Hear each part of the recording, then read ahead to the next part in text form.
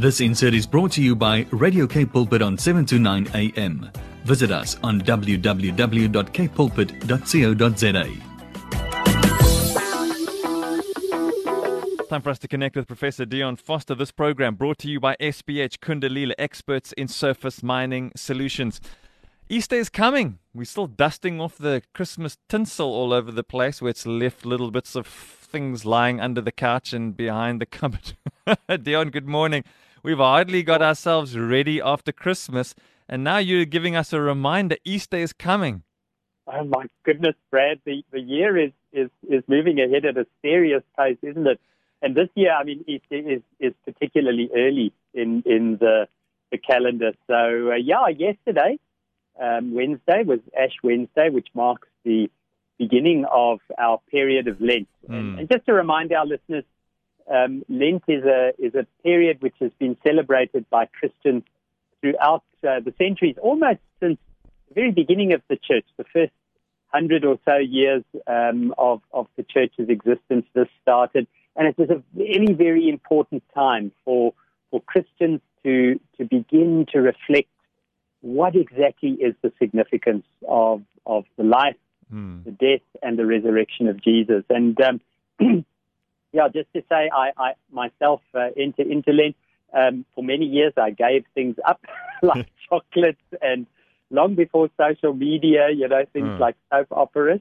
And now I choose to take things up, habits such as spending, more time in prayer, more time reading the scriptures, some acts of service. And that's a wonderful gift. It's just something to say, Lord, I prepare myself to recognize what you've done and who you are, and to be able to share that with my family, my wife, my children, and friends and colleagues that I come across. Yeah, Dan, can we quickly, before you go on, I just want to quickly grab this quickly. Sometimes there's a lot of confusion. One of the reasons is we're quite denominational here in South Africa.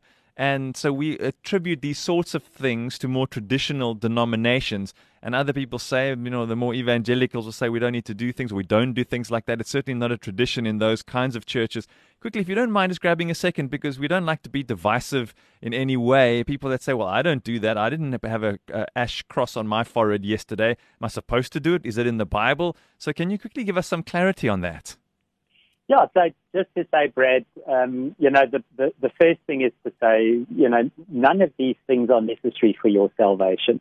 Yeah. The only thing that's necessary to be saved is to accept the loving offer of Christ's death and resurrection for your life, and for you to confess your sins and accept Jesus as your Lord and Savior. That's all that's necessary for salvation. But I often liken it, to being a Boy Scout or a Girl Guide. You can join the Boy Scouts, but the quality of your journey will be measured by all those little patches that you gain along the way, learning to make fire, learning how to stitch up a broken sleeping bag, how to camp outside. So these things were sort of introduced in the Christian faith. And for many years, if you think about it, evangelicalism is a very, very recent phenomenon. It's only, it started more or less after the sort of evangelical revivals of the late 18th and early 19th centuries.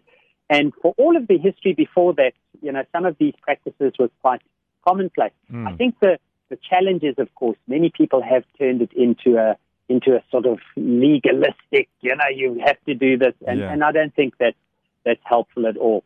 So my sense is, I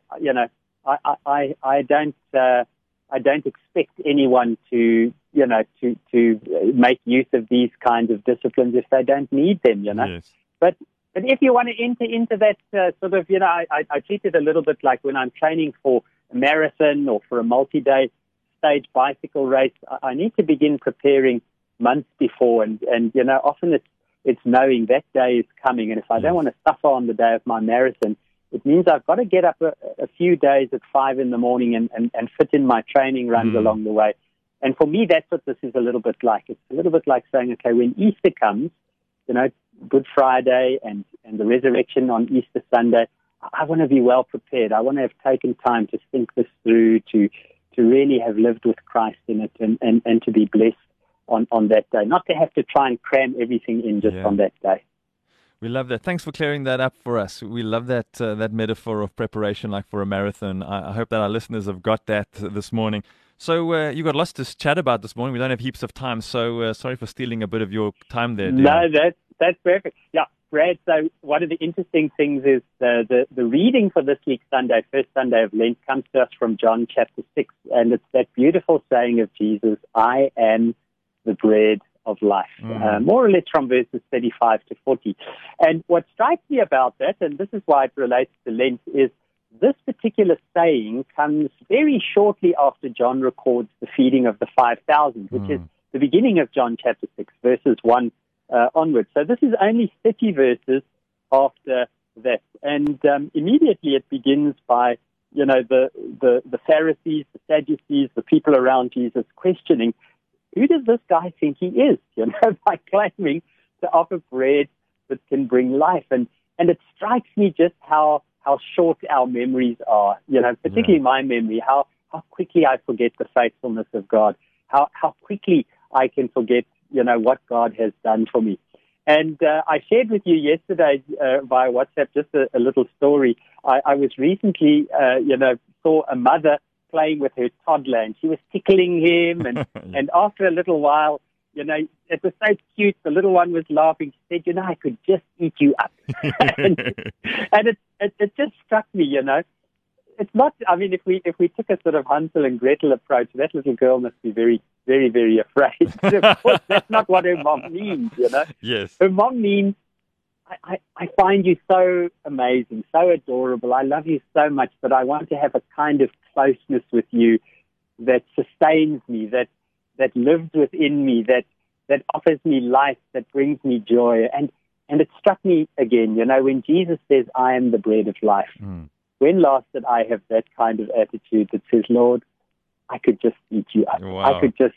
I could just really love you in that kind of way. So maybe I'm saying first week of Lent, let this be a challenge to us. How can we rekindle that love and say to the Lord, Lord, I love you so much I could just eat you up. We love the way that you're expressing this morning. I hope that we are getting on fire here for this idea of there are things that we do that we don't need to do in our lives, but there are things that we need to do that we don't do. So perhaps we need to start doing and focusing on those things during this time, because when Easter comes, it's going to suddenly creep up on us, and then we're going to be obsessed with Easter eggs and marshmallows, and we need to be focused and obsessed with the bread of life and the water of life. And thanks for that reminder this morning, Dion. Always appreciate your time. Thanks for sharing. And did you walk around? Do people ask you questions why you have an ash cross on your head? I mean, is it a conversation starter for you in some instances? It is, although, yesterday I was completely on my own for the whole day. So I had my morning devotions as a sort of, recognition of the beginning of Lent, and I sat behind my computer all day. No, there was only a virtual ash cross. How about that? Oh, there you go. There you go. Thanks so much, Dion. Appreciate this. If you want to listen to this again, possibly share it with somebody, you'll find it as a podcast up on capepulpit.co.za. Click podcasts, click on the channel Get Up and Go Breakfast, and once you're in our channel, just scroll down until you find Professor Dion Forster, and you'll be able to listen to this and previous conversations, and don't forget to share them. Thanks so much, Dion. Have a great day. Bless you. Bye then. Bye-bye. This insert was brought to you by Radio Cape Pulpit on 7 to 9 a.m. Visit us on www.capepulpit.co.za.